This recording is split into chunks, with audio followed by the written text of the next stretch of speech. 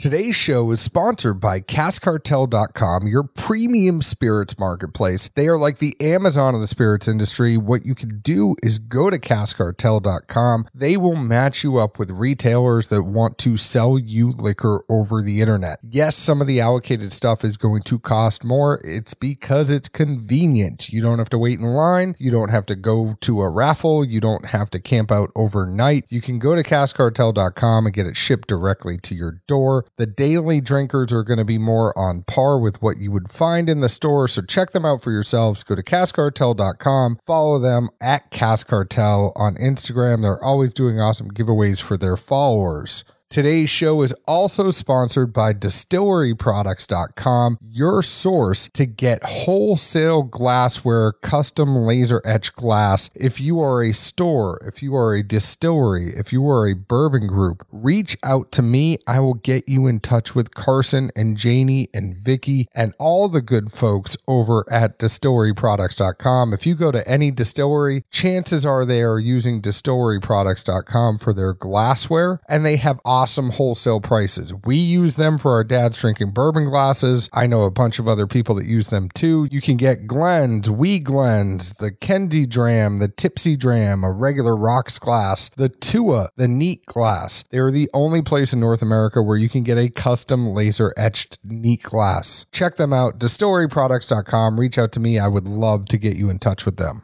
Today's show is also sponsored by our friends at Action 24/7. You want action? Get in on the action with Action 24/7, Tennessee's only sports book by Tennesseans for Tennesseans. And there's a lot going on now that football's over. Europa League is today, the 18th. Saturday, there is basketball. Sunday, there is soccer. And in order to get in on the action, we want to help along with Action 24/7. If you use code DADS100, they will match up to $100 of your first deposit. That's if you go to action247.com. They also have an awesome app. They are a locally owned and operated company out of Tennessee. If you are outside of Tennessee, sorry, you cannot use them as a sports book, but they are giving away thousands of dollars every week, and they're free to play games. They're even giving things away like Poor Man's Pappy. So check them out. Follow them at TN Action 24/7. Follow them at action247.com and get the app. Play for yourself. Use code DADS100. What's up, Edwards? You got anything? I'm fresh out today, buddy. Sorry, I've been busy. Didn't have time to jot down any notes or have too much abstract thoughts. That's a long way of just saying no. I didn't want to seem lame about it. You know, I'd at least throw some kind of defense answer out there. You're still lame. Let's drink.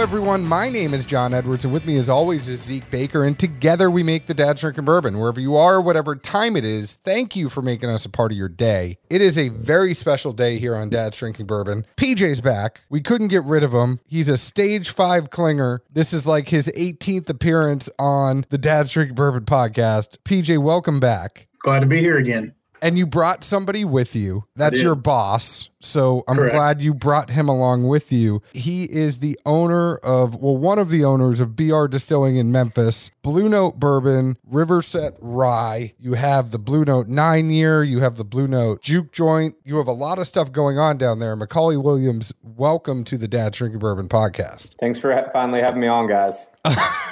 We've been talking about this for years. I'm sorry.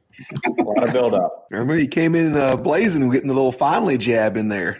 I mean, I was really hoping to go down to Memphis to do it. I couldn't get it around Zeke's schedule. And then a year into social distancing, we were like, all right, you want to come on now? First off, we're a team here at BR Distilling, so no one's anyone's boss. So PJ is our awesome regional sales manager for Middle Tennessee, East Tennessee, and Alabama. I still like calling you his boss.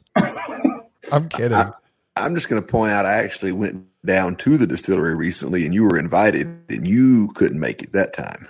I had to work. So don't put it all on me, buds. I mean, the one time out of 100 that I couldn't make it down to Memphis, I'm sorry. There's always an open invitation, guys. Come on down. We'll get some barbecue and drink some good bourbon. Yeah, last time I was down there, I got lost on Beale Street, or lost after Beale Street. So y'all got to put a leash on me whenever I go down there. Like, did anybody lose you though? Because I don't feel like that'd be too hard. Like, has anybody seen that big dumb animal? Oh, there his head is. I see him meandering around over there. Oh no, everybody lost me. I went to Silkies and it was all over. It happens. So Macaulay, it is great to have you here. You are part of an amazing team that includes PJ over at Blue Note BR Distilling. Tell us a little bit about your journey. People might have heard you on Bourbon Pursuit. That was a great interview you did with them. We all know that Pursuit has been getting some great stuff with their United and their episode, their Pursuit series down there with you. So you've been working with them for a long time. That was a great show. Kind of want to know about you. That was a very business-focused show. Tell the folks about you, what got you into whiskey, what got you a part of this team, getting up barrels from other places. So born and raised in Memphis, went to UVA for undergrad and went to Ole Miss for law school. I practiced mergers and acquisitions at a large law firm, Baker Donaldson. At the time was the largest law firm in the Southeast. Didn't love it.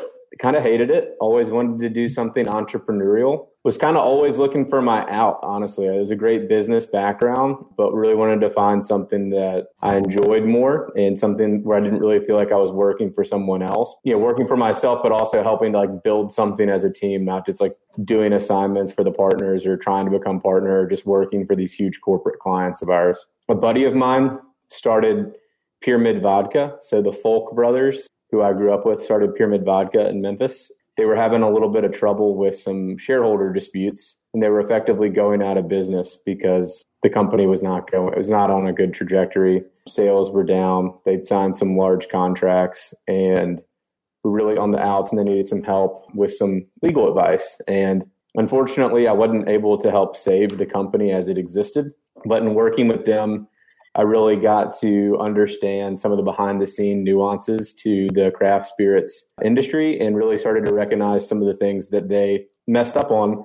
We're not really they per se, but just the company's mistakes and realizing how we could maybe do a better job if we could somehow figure out how to recapitalize the business.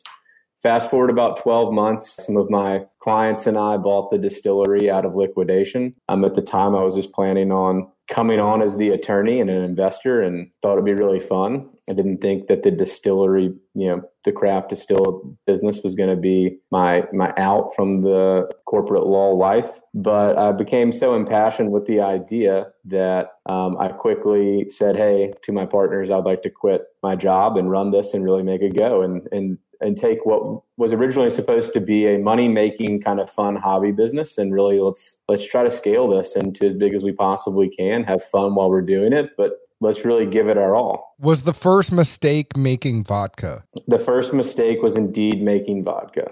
The second mistake was trying to distill vodka. All right. I mean, I figured that was the case, but now that I know, we're all on the same page. That's right. So we ran a quick analysis early on, and it was costing them around $8.25 to $9.20 per bottle to distill a grain to glass vodka on a craft size still. We realized that all the big vodka brands source bulk ethanol from ethanol plants, the same plants that produce ethanol to be blended with gasoline, the same plants that produce ethanol that go into plastics, ballistics. These are true on industrial size plants, and you can buy bulk ethanol from them, food grade ethanol, which is effectively 190 proof bulk distillate. Cut it with water, bottle it as your own vodka for 25 cents a bottle. We realized that's what everybody else was doing. No wonder their margins were so great. And that if you take that bulk ethanol and run it through your own still one time, legally you can claim you distilled it. So that concept stuck in my head of just saying, wow, all of these big brands that say that they distilled their vodka are not actually converting grain into distillate. They're buying bulk ethanol from ethanol plants, food grade ethanol, and distilling it one, maybe twice. I don't know how many times they've done it through their still, but then they're getting the cost of goods down, into just a mere fraction of what it would actually cost to try to convert grain to glass. That concept stuck with me when starting our whiskey business. So the original thought is, one, we're in Tennessee. So whiskey seems to make sense. If we're going to recapitalize this business, buy this business and come up with our own business plan and own New Journey separate from the vodka distillery, we wanted to do something that made sense for our location. We're in Tennessee, so whiskey made sense. Obviously, there's like a huge resurgence or renaissance of American whiskeys and bourbons. From a business perspective, the opportunity or demand is there for the product. So that made sense. And then we as a group just found whiskey and bourbons and rye inherently way more interesting than vodka due to the subtle nuances and flavor.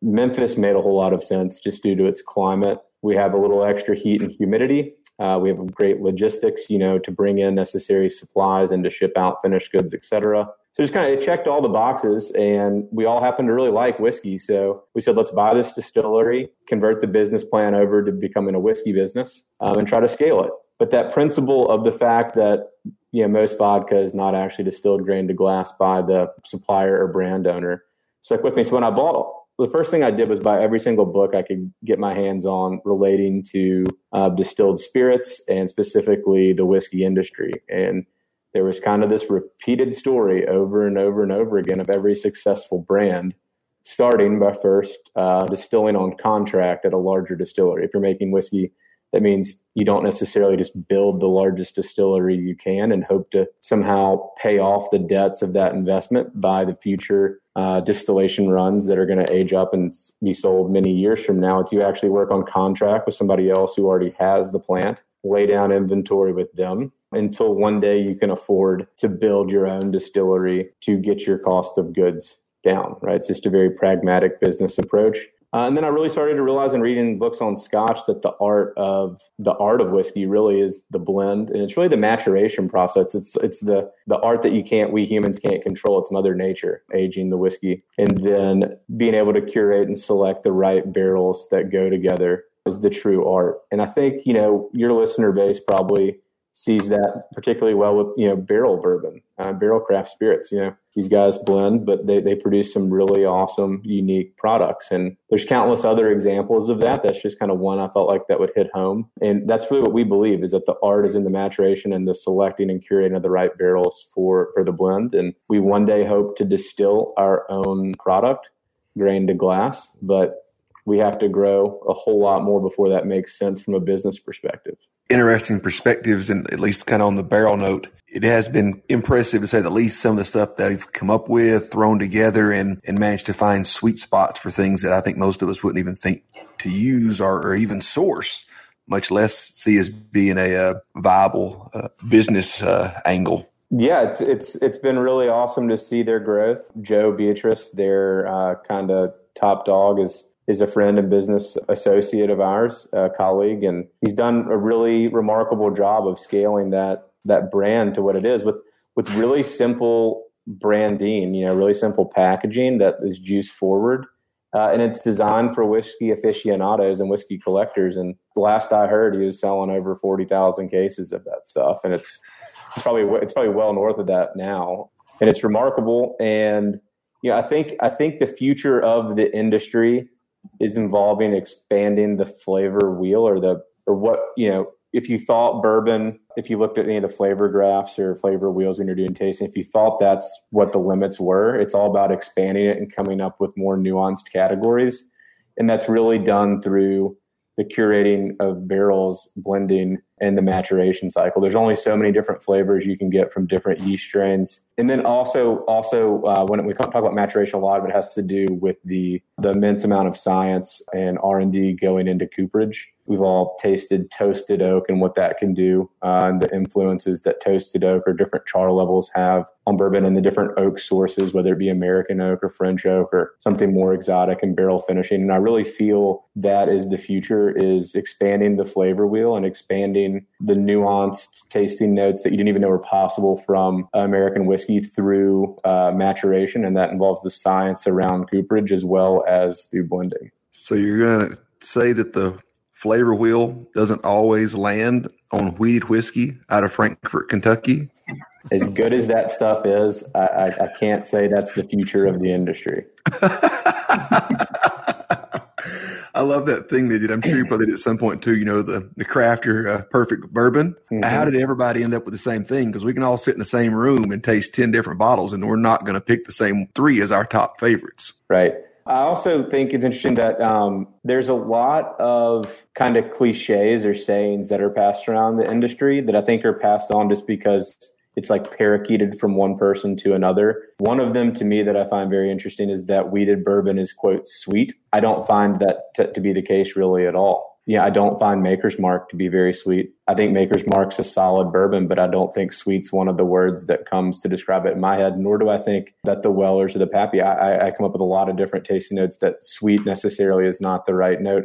It's just really interesting that like sweet and smooth is what they've been associated with. And I don't even think that's a correct sensory analysis of the product. Well, if you go on Facebook and say something is smooth, there's going to be 20,000 people telling you that smooth is not a tasting note. Sure. At the same time, I think that just goes back to the testaments of early branding and early marketing, even outside of whiskey. If you say something over and over enough and long enough, eventually it just kind of sets in and people, oh yeah, sweet, great. Like, you know what I think is an even more unfortunate kind of cliche in the industry is the negative connotation that's placed on Tennessee bourbons. So I think we've heard a lot of the similar sort of discussions around Tennessee bourbons in a negative connotation about how products out of Tennessee are inferior and are really poo-pooed, honestly. Especially, I find it very interesting in really far off markets. We sell in New York City, and it's really interesting how far and widespread that stigma, which I think is very unfair, has proliferated in the industry. And I think if you try any of our products and a lot of our other,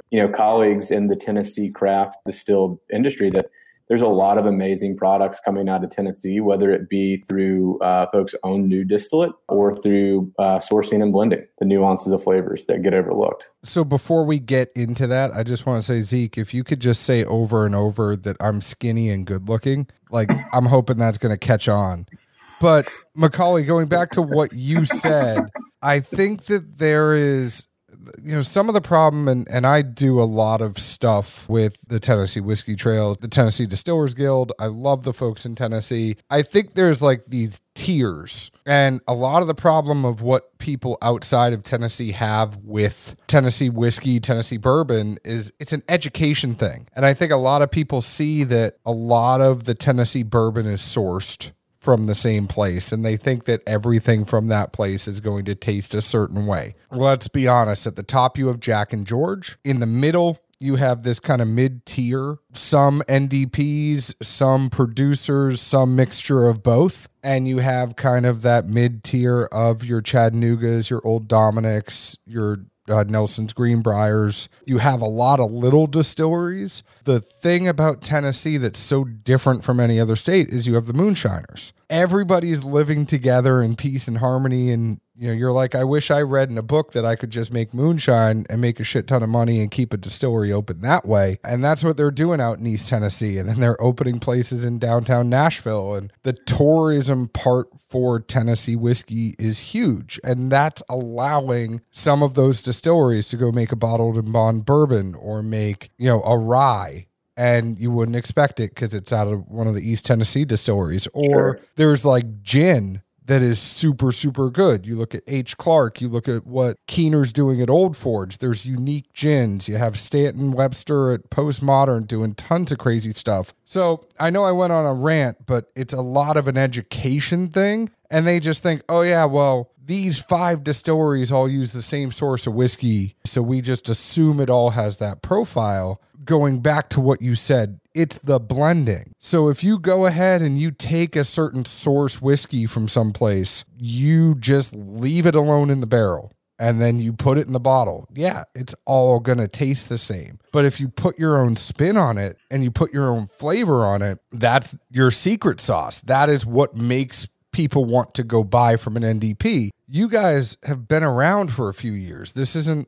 like, hey, you guys just popped up this year. How did you get at the forefront of that? Because I feel like it's only been the past couple of years that people are really getting into the blending side of that. Yeah, so that's interesting. So, I just saw that was how the industry was developed back in the day, especially post-Prohibition. So, during Prohibition, there was only a handful of distilleries that were issued permits to distill medicinal whiskey. So when Prohibition's repealed, all of the distillers had to, they bought the whiskey warehouse receipts or the title to those barrels that are held in these federal bondage warehouses. They were able to get their hands on them after the repeal of Prohibition. And so that's really how the industry was reborn, was from that. And so, I thought there was something there. I saw what's going on or has been going on for 100 years in Scotland, where the master blender is really heralded as the key figure or the celebrity at the distillery and with the brand. You look at cognac, it's the same. Hennessy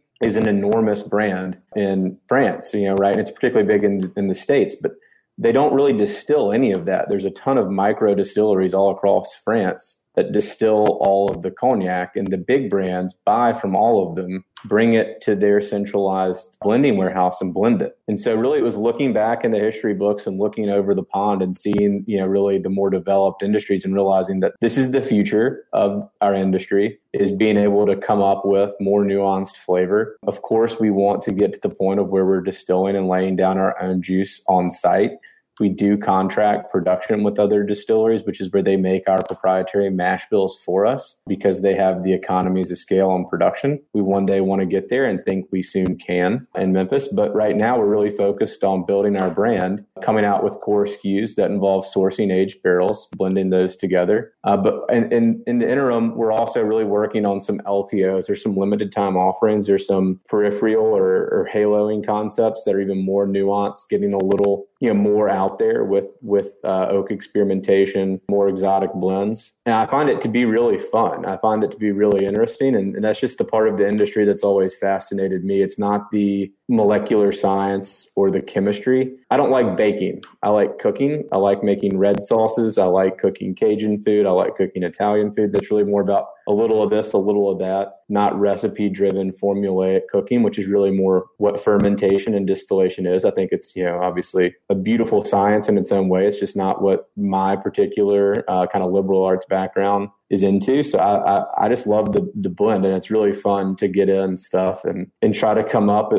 with your own new blend and create a product. So I have two questions based off that, and I know Zeke wants to jump in here too. Sure. First one, do you try to keep the batches similar? Is there a consistent profile that you're trying to do, or each batch of whiskey you're putting out is just the best batch of whiskey you could do at the time?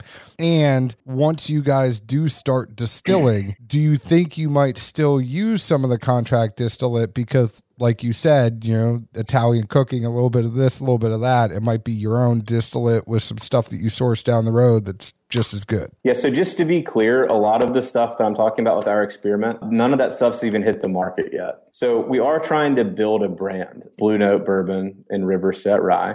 In order to build a brand, we have to have quality control standards and we have to have consistency. So our current products in the market are our Blue Note Premium Small Batch, which is our 9-year-old age-stated Tennessee bourbon. That's a blend of 2 different mash bills. We have our Blue Note Juke Joint, which is more of a value-driven SKU. It's a 3-year-old Kentucky bourbon. And then we have our River Set Rye, which is a 4 to 5-year-old Tennessee rye whiskey. We do some single barrels. We do single barrels of the rye, and then we do single barrels of the 9 and 10-year-old inventory that goes into that premium small batch. And so all of that is really more of our kind of standard playbook, if you will. That's what we're building as our core nucleus of our brand portfolio. So that's not really the most creative or out there side of our playbook, if you will. That's trying to build repeatable, consistent flavor to deliver predictability to the market. So with those products, we do try to not vary batch to batch. And really only the premium small batch can even be said to be technically blending. So technically, if you're taking the same mash bill from the same source and curating or selecting which barrels go in a batch, it's called mingling. Typically the word blend, there's some negative connotations, but if we're blending straight bourbons or straight whiskeys, that'd be blending 2 mash bills together. If you blend a straight bourbon from 2 different states, it has to be a blend of straight bourbon whiskeys, or it can be legally labeled straight bourbon whiskeys, a blend. And there's like a couple of different funny little label requirements. But because in our premium small batch, both mash bills are distilled here in Tennessee, we can call that a straight bourbon whiskey. So long-winded way of saying right now we're focused on building like our core SKUs, core iterations, core expressions. Expect less variance in those and more consistency. But we are coming out with this year in 2021 some more nuanced releases that will be totally more one-offs, where we're experimenting with exotic cast finishing, toasted oak finishing, and all of that. And so I think we can kind of build around that core nucleus some really fun one-off expressions. In that is also our 17-year-old barrel series. Obviously, there's very limited inventory of that product, so it's really special. So unfortunately, we're not going to be able to repeat that forever. So when it's gone, it's gone. Hey, Zeke, can you tell by that answer that he's a lawyer? No, I mean, those words were mostly all like 1 to 3 syllables. I feel like lawyers get those, 4, 5, and 6. They rattle stuff off, and I'm like, whoa. All I was going to say across the course of this conversation, let's see. If you're worried about tears, buddy, you keep telling people you're skinny and good looking. You'll see a lot of them when they see you. Another thought before we jump into some of these LTOs, because I'm actually pretty excited about that. As you're building the brand and the portfolio and the name, the recognition, is it more important to try and maintain a consistent profile, or as long as you're somewhat transparent about it to a degree, or just make some inclination of, hey, this is still us. We still blended it. We still approved it and think highly of it, but they are going to be a little different. There's going to be this and that. But at the end of the day, it's good whiskey. I want to hear your perspective on that, looking at it from, this is, my business and my baby. Whereas me, I really thought about it, and I was kind of like, as long as it's good, I don't give a shit. Give me something different from time to time. I'm more intrigued by experiencing new sensations there. So I think there's different approaches for different companies. And within our different product offerings, we have slightly different approaches. So with our premium small batch, it is a small batch. So that effectively says customer beware. There could be slight nuances between each batch, and there certainly are. Unfortunately, we stopped numbering our batches because a lot of our distributing partners, that confused them, and they were like trying to release it as like a new product each time into the market. And it really, screwed with just consistent depletions and shipments into the market. That one killed me because I loved, and a lot of our consumers loved, the numbered batches. Maybe we'll look at going back to that at some point, but I got so fed up with the sample allowances from our distributors and treating it as if it was like a new product each time to try to like resell the market on, hey, this is batch 11. It's like, well, no, it's the same fundamental product. There's just slight differences from batch 10. Numbers are hard. Numbers are hard, and just like keeping a brand consistency is difficult with the sales team and sales forces across 14 states like we're in now. So yeah, I'm totally right there with you, Zeke, that the nuances batch to batch, you will find that in any smaller brand, just in general. All of our products are small batch unless there are single barrels. So like the biggest batches we do are 30 barrels, and we do that in our juke joint because that's our highest volume driven SKU. Just to be able to kind of keep up with demand, we do that at 30 barrels. The premium small batch, we cap out at 20 barrels. So with that few of barrels like kind of in the mix, there's definitely going to be nuances between every batch. We never chill filter any of our products. That's kind of one of our, core values or mottos to the consumer, or kind of pillars that we want to stand on. We definitely believe that leaving the fatty oils from the maturation process in the whiskey is fundamental to the overall mouthfeel, taste, and profile of the whiskey, and something we want to do. It's an interesting battle of trying to do things that are kind of more artistic driven, which against things that are more kind of economic driven. And unfortunately, the majority of the listener base here are probably whiskey collectors or whiskey aficionados, or people that are really into learning and reading about whiskey products. But unfortunately, most of the consuming public, are not. They just want to buy a bottle of whiskey, and they might enjoy it that one time, but they're not really interested in learning a whole lot more about it. So there's this balance of appealing to the masses while also putting out a good enough product that we're proud of that will also appeal, to whiskey collectors and aficionados as well, because that's ultimately what we like to think of ourselves as trying to strive to be. And that's really the audience we want to appeal to. But there's a whole lot of other people out there that we got to sell to, and they just want consistency. We tell people constantly we're the 1%, and the 1% does not keep brands alive. I mean, it's great that we're talking about this. It's great that we have podcasts. Most of the people are going to come in and say, oh, look, that label's cool. It's blue and it has a guitar on it. I'm going to buy it. And that's what keeps your brand alive. And then they have it once and get it again, and it becomes their daily or it becomes their weekly, whatever it is. Which brings me to another question. What's the juke joint going to cost opposed to the premium small batch and the rye? We try to be very reasonable on price. So one of the fundamental things that we believe in is value. And value to me is the ratio. I say this all the time. It is quality relative to price. I feel like in this current market, the prices of American whiskeys are getting freaking ridiculous. And so we, again, try to be very fair and reasonable on our pricing. Our 9-year age-stated premium small batch retails in most markets for between $49.99 and $52.99. We can't control the exact retail price, but that's our suggested retail price based on pricing to our distributors. Our Kentucky bourbon, our juke joint, retails for $29.99. And then our 4 to 5 year old non-filtered rye whiskey, Riverset Rye, retails for $29.99. And then the cask strength single barrels at $39.99. And then our 9 and 10 year old cask strength single barrels are $59.99. So I feel that we're trying to keep our prices in line with what the big liquor conglomerates would be selling their huge volumes of inventory for, because we recognize that there's a whole lot of products out there on the shelf. And we want anybody that buys our product to know that they got a really good value. We don't want our products to be the cheapest on the shelf by any means, but we want it to be fair. And we're trying to build a long-term brand here. And we want repeat buyers. We want people to recognize that value in every bottle and in every sip.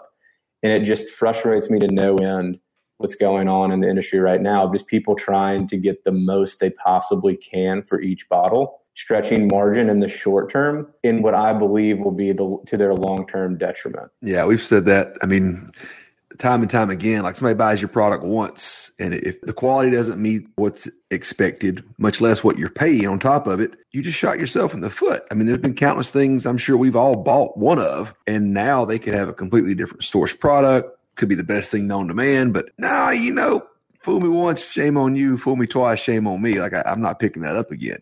It's just the reality of the situation that I can't understand how it seems to be a intelligent business move from what little I see from our side of the coin. And look, value and fair pricing can be really big numbers if what's in the bottle justifies it. It's just unfortunately, we have a lot of our colleagues and friends in the industry that are doing that. They're delivering really high quality products for a high price, and they deserve it. But then there's a lot of other people that are slipping in some stuff that just doesn't deserve the price tag. And like Zeke says, you feel burnt when you get it. And I just never want one of our products I never want someone to try our product and feel burned. We can't control that they're going to like the product or not, but I never want someone to open it and say, man, what a ripoff.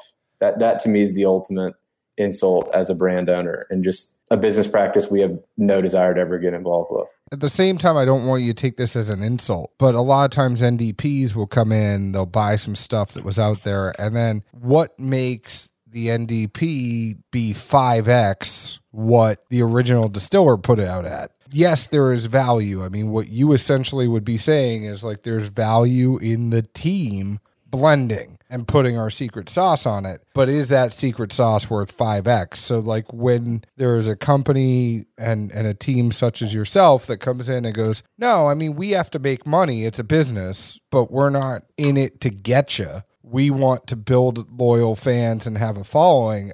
I just got to say, like, that's commendable. I feel like our product's really reasonably priced. I don't feel like there's anybody out there selling a 9-year-old bourbon for 1/5 of our price.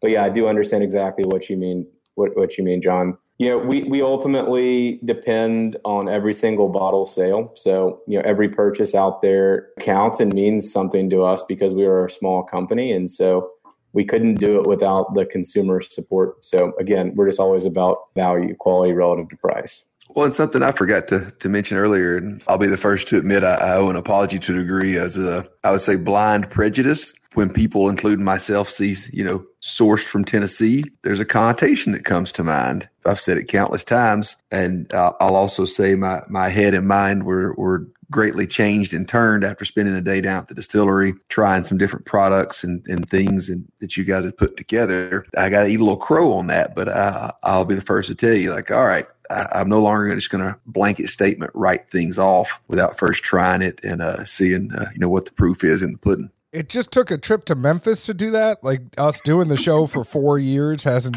taught you to try everything first. I mean, there's some things I'm a little more stubborn on than others. I kind of soapbox that a lot. I'm trying to 2021, new year, new Zeke, same John. No shit. You're stubborn? I do really like the 9-year. I think the sleeper out of this bunch is the 3-year. I think as a daily drinker, if you're looking for something that's reasonably priced at $30, yes, I know I'm picking the Kentucky one over the Tennessee one. I think the 9-year is really, thanks PJ. I think the 9-year is really good, but that 3-year is a super solid drinker. It is. We're really proud of the Juke Joint. That's one where we've had control over the product from production with our partner distillery in Kentucky. It's just remarkable, the flavor development and the characteristics in that product. I mean, so it's a minimum of 3. So there are a few older barrels in there of the same mash bill, 4-year-old. Nothing's older than 4. The goal is to get that to a 4-year-old non-age stated product one day, keep the price the same, but as our inventory ages up. But yeah, it's a remarkably great product. And in part that has a lot to do, well, not only with the quality of our distillery partners' process, but our grain selection and then our cooperage selection. We spared no expense on the cooperage there, and we do interchange in toasted oak barrels with that batch, and that's kind of a theme that we're going to play with in some later expressions, getting into the toasted oak. But yeah, for the price, you can't beat the Juke Joint. It's better than most everyday drinkers, and there's just really few new products coming out in that price range,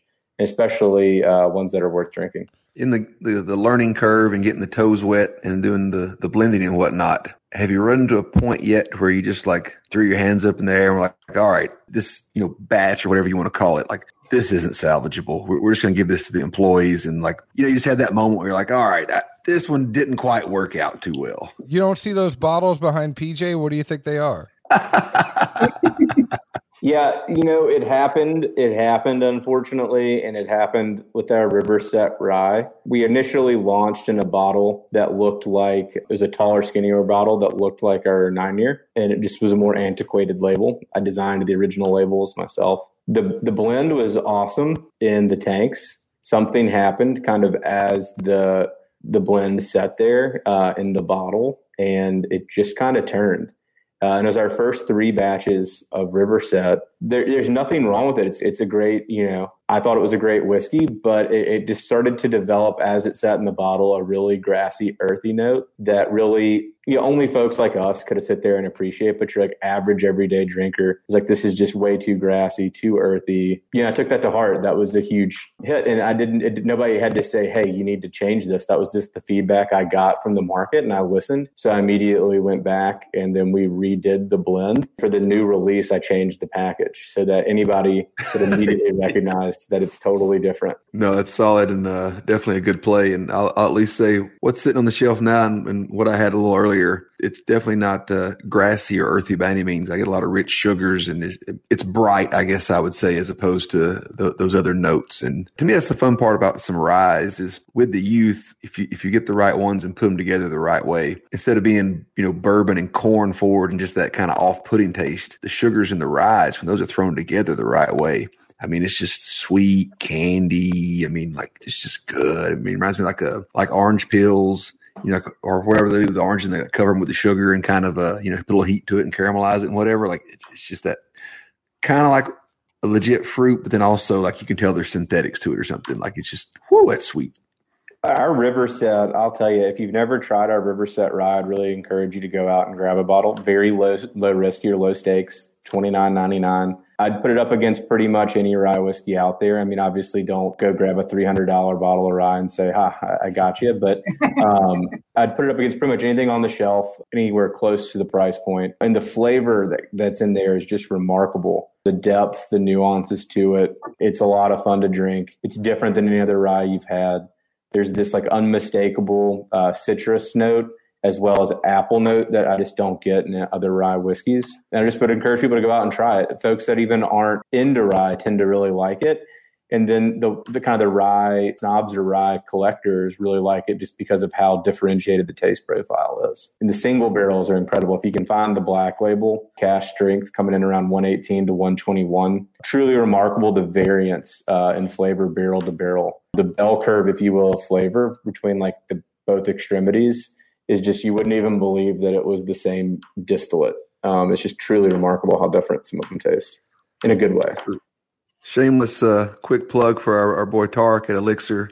The pick that PJ and I went down for is going to include a rye. Is that going to be 93 or is it barrel proof? Because I honestly don't know. Barrel proof. All single barrels we do at barrel proof. Nice. I'm kind of curious. You've talked about the cooperages before. I'm sure you went through and tried a lot of them. Where did you end up falling on the cooperages you're using?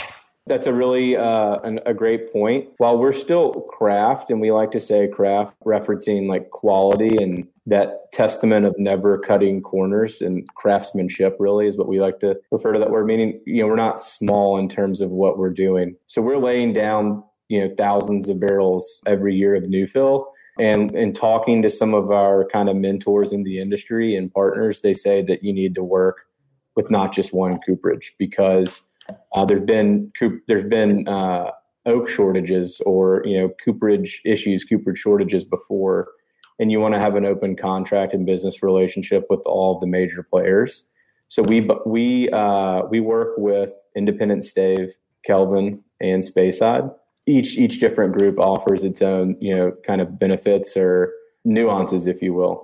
They're all doing great things. Independent Stave is by far the largest, and Kelvin and Speyside, in the American oak, that is. And then Kelvin and Speyside are both doing really awesome stuff there. The cool thing is when you have the same inventory aged in the different cooperage, it's then going through and curating the different barrels for each batch, and you'll notice different flavor profiles based on the cooper. That's what makes it so much more interesting. But that's really more like a supply chain management thing than necessarily like in a dream world, we just work with one. We have not ever had any supply chain issues, but we're kind of taking our mentors and kind of more senior, more experienced people that we're friends with in the industry's word for it, that we want to have these open contracts with multiple. I totally don't think you should look at it as a supply chain thing. It's not just SCM, because you're right, 100%. It is different profiles from different cooperages. The wood is from different parts of the country.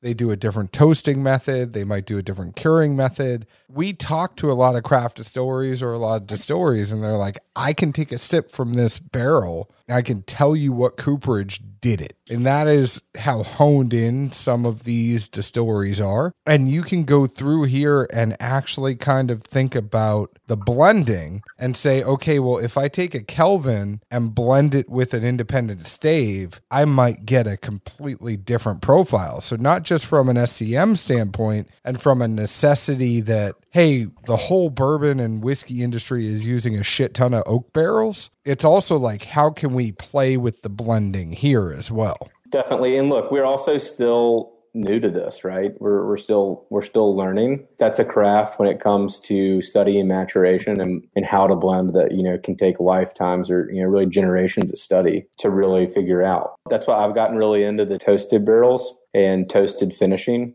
and then just exotic barrel, exotic cask finishing. So we have like experiments in, all the common ones. We have bourbon and rye finishing in the following: cognac, Madeira, port, sherry. I can't remember if I said Madeira, but we're also bringing in some barrels from Spain. We got some Vino de Naranja barrels and orange wine from southern Spain. I'm bringing in Tokai barrels from Hungary, and we're not stopping there. We have Malbec barrels coming up from one of the best vineyards in the world in Mendoza.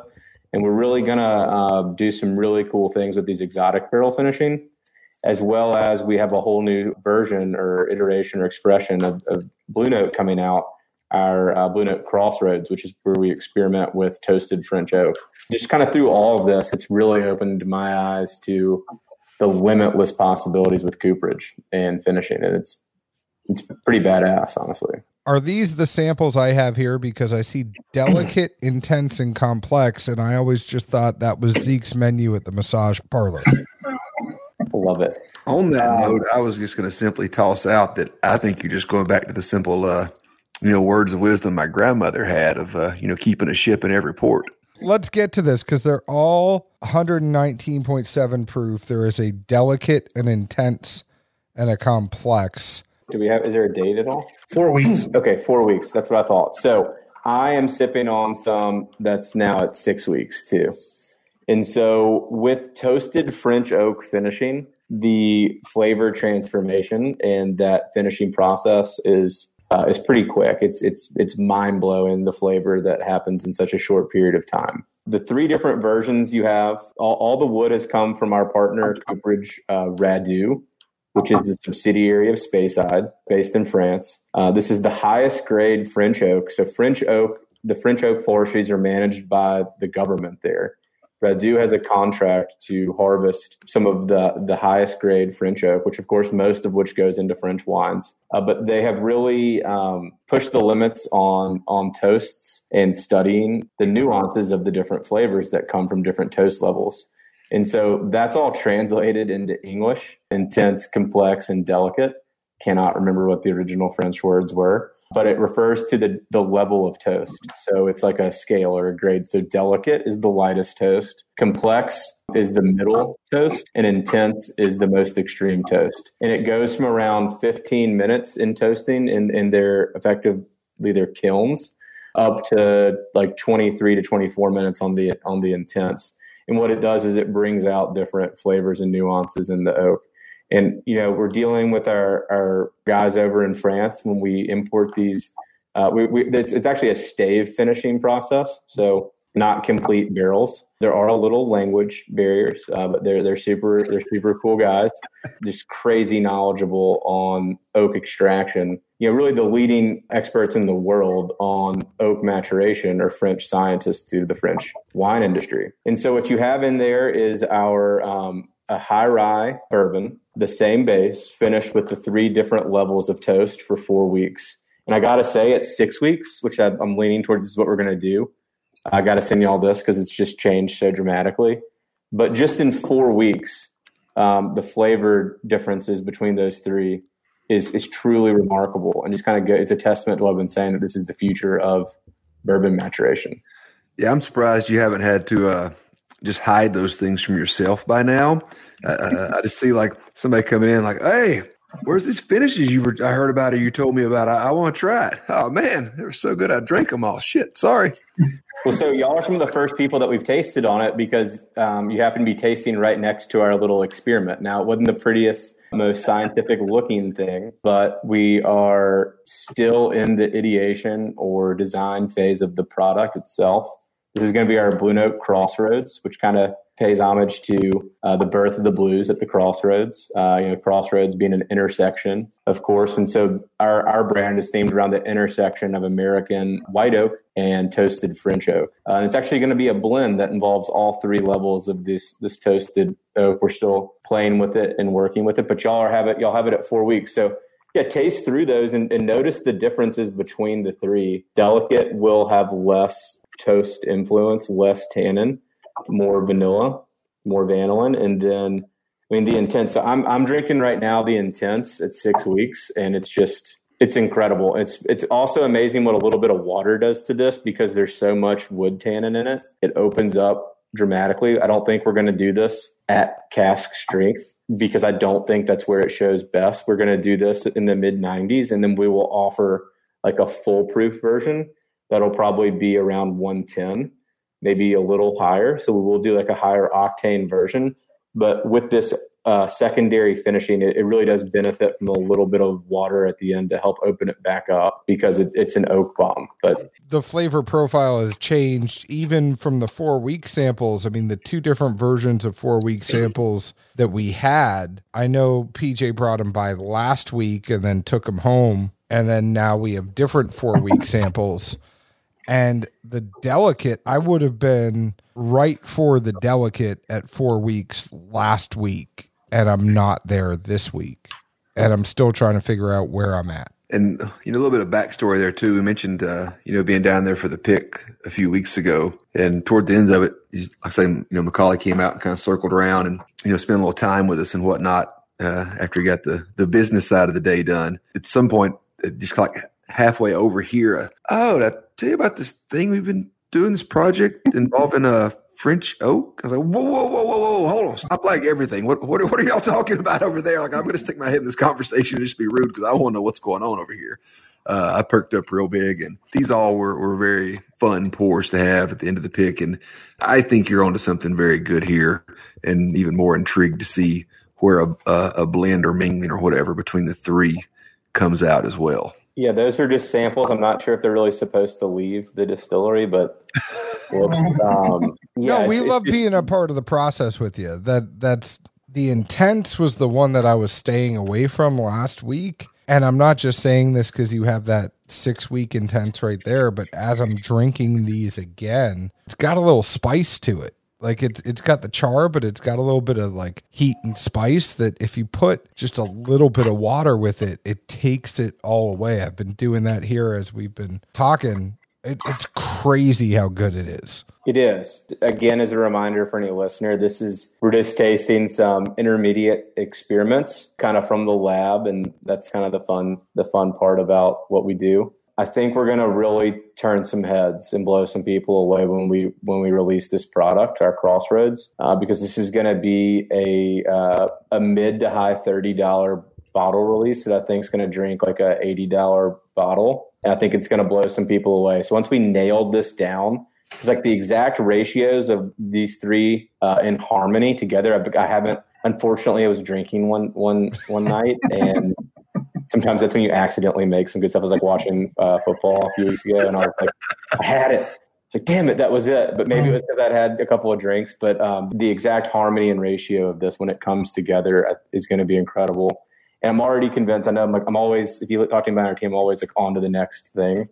But I thought it was like perfect at 4 weeks and now it's 6 weeks. I'm like, it's got to be 6 weeks. 6 weeks is just a whole nother ballgame, the level of extraction we're getting. This is going to be really fun. Think of it as like in the realm of Maker's 46 of how they do the stave finishing. It's different, but just, I don't know of a whole lot of other products anywhere in the same ballpark or realm as what we're trying to do with this, but it's going to be super cool. We're going to release the science behind it. So our partners at Radu are going to be doing some chemical analysis on this, both here stateside, like at the University of Michigan, and then as well as that's one of their partner universities here in the States, and then also in France. And we'll have the whole spectrometer analysis of the web graphs of the flavor. And I think it's going to be really, really cool to get into this. And for all you listening, Zeke and I helped. That's right. Well, no, I think it's great to be transparent enough to explain where they came from, how it was done, the methodology behind it. But then at the same time, it's still a blend. That's still proprietary. No one else tasted what you tasted or put it together the way you did. So there's still that this is our own product. I mean, we'll tell you, it's like buying a food product or whatever. You can read the back label and see what ingredients are in there, but you're not going to replicate it just based on that. So I think that alone still gives it its own novelty and entity as a truly unique product. Well, I'll tell you this. So my idea is I'm going to create with our team 3 different versions of it, because our ultimate goal will be to create a replicable blend, and then we can do all kinds of wacky one-offs from that. But we do want like an everyday on the shelf blend. So I'm going to create 3 options, and I will invite you all onto the tasting panel with us. It doesn't have to be, on a show or anything, but I want y'all's input. And I'm going to send out 3 samples, just 1, 2, 3, and we're going to get votes from our trusted friends and see kind of what they like about each of them. And the winner is going to be what we go with. And I'd love to include y'all in that. I think it'd be fun. We are 100% game for that. I'll just say I love what y'all are doing. I really enjoy just good stuff at a good price and people that are fans of whiskey and pushing whiskey forward, but also respecting where whiskey has been. I've had this conversation. I am completely okay with NDPs as long as they are honest about what they're doing, right? Like I hate when it's, hey, it's the produced by, and people were being deceptive, saying like, we're not doing this. And yes, you're contract distilling with other people. You're planning on doing your own thing in the future. But I think what you're doing in that story, and I just want to tell you how much I appreciate that, your story is freaking cool on its own, right? Like, you don't have to be this guy that distills his own stuff to be cool. What you're doing is cool. And thank you for the transparency. Thank you for pushing the envelope. Thank you for trying new things. And thank you for putting it at great prices. I'm super appreciative. Well, that means a lot. I appreciate that. But above being cool and respected in the industry, just for a real moment here, we do have big ambitions and some things that we are trying to achieve in the long term. So first and foremost, Memphis is a part of Tennessee. We have some of the best water in the entire world due to an artesian aquifer well system that's several miles below Shelby County. And we think that water source provides untapped potential for not only brewing. We have a great new robust craft brewing industry here in Memphis, but also distilling. So we do want to build an actual distillery here in Memphis.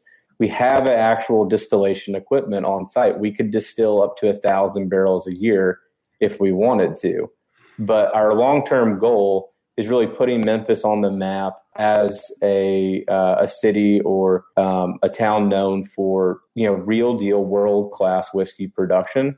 And so my vision, our team vision, is to build something bigger than where we are today, something that can last generations. And I want to build an industrial size craft distillery that can produce as much as the biggest distilleries in Kentucky and Tennessee, that can last hundreds of years and hopefully create manufacturing jobs right here in Memphis. So our distillery is in an old rundown industrial park that used to be kind of the center of, industrial manufacturing output, not only in the city, but also the state. There's a huge tire plant. There's an International Harvester plant.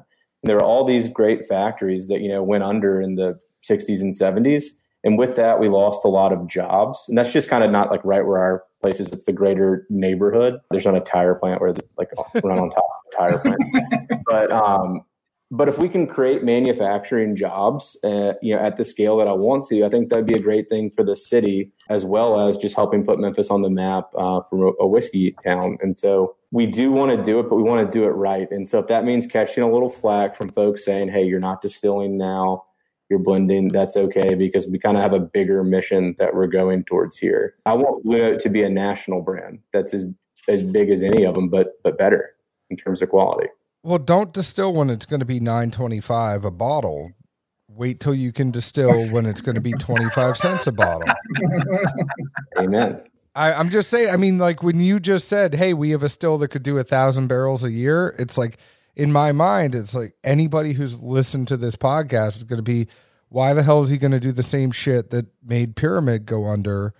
Keep doing what you're doing until you can get that industrial size still, until you can get a column still that is going to pump out enough inventory that you need. Don't rush it. What you're doing right now is great. Yep. It's the long-term play, right? So oftentimes there's some big numbers involved in the whiskey business, but it's certainly not a get-rich-quick scheme, right, of trying to age whiskey and do it. It's a whole lot of fun. It's to have a lot of fun and learn a lot quickly scheme, but certainly not a get-rich-quick scheme. And that's exactly right. We can't rush it. We want to do it right. But, the facility that we envision building will be well north of $30 to $40 million just for the still house and the surrounding production facility, not even necessarily including all of the ricks. So it's just an enormous undertaking, but that's what makes it fun, right? Shoot for the moon, shoot for the biggest possible goal and see where we land. But always be true to kind of the core mission of never cutting corners and focusing on that craftsmanship that will hopefully guide us there.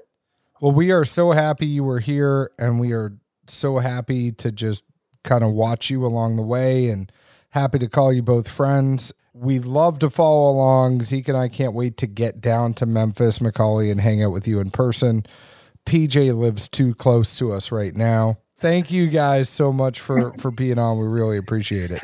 Where can the folks find you? Thanks. So check us out online. at www.bluenotebourbon.com, riversetrye.com. Also on Instagram and Facebook at Blue Note Bourbon and at Riverset Rye. Each one of our brands have their own pages. And just a quick shout out to our team, because while I'm the president and CEO and kind of one of the figureheads, certainly couldn't do it without everyone on the production and operations team, accounting team, and all of that.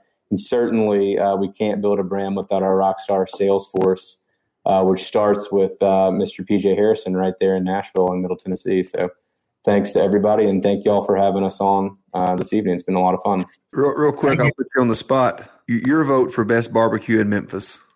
Cozy Corner, right by the distillery. Convenient as well, I assume. They're also the ones that he hooks up with whiskey, and then they give him free barbecue. Hey, we're coming out with some of our own kind of barbecue-related apparel. We're starting to grind up our barrels and make wood chips and just kind of experiment with that and smoke meats with it. It's going to be a lot of fun. Maybe one day we can actually sell that product. It'd be pretty cool. Now you're figuring out how to get John to Memphis. You tell him there's going to be food involved, and he's like, oh, suddenly my calendar's clear. Heck yeah, it is. Cheers, y'all. Yeah, thanks again. And obviously we appreciate the opportunity as well to make the selection on the 17 year, and super stoked for that, as well as the picks we did with, Torque and Elixir coming out, I would assume in the next month or 3 or 4, maybe. They're on order. It should be on order. It should be there in a week now. Yep. Well, find us on Facebook at Dad's Drinking Bourbon, Twitter at Bourbon Dads, Instagram at Dad's Drinking Bourbon. Find us wherever you download your podcast. Chances are you already have, because you're listening to us right now. Leave us an open and honest review, just like we leave open and honest reviews about the whiskey we drink. Zeke, where else can the folks find us? Good old Nashville, Tennessee, and it sounds like a road trip to Memphis sooner or later. Most likely sooner, though. Cheers. Cheers, y'all.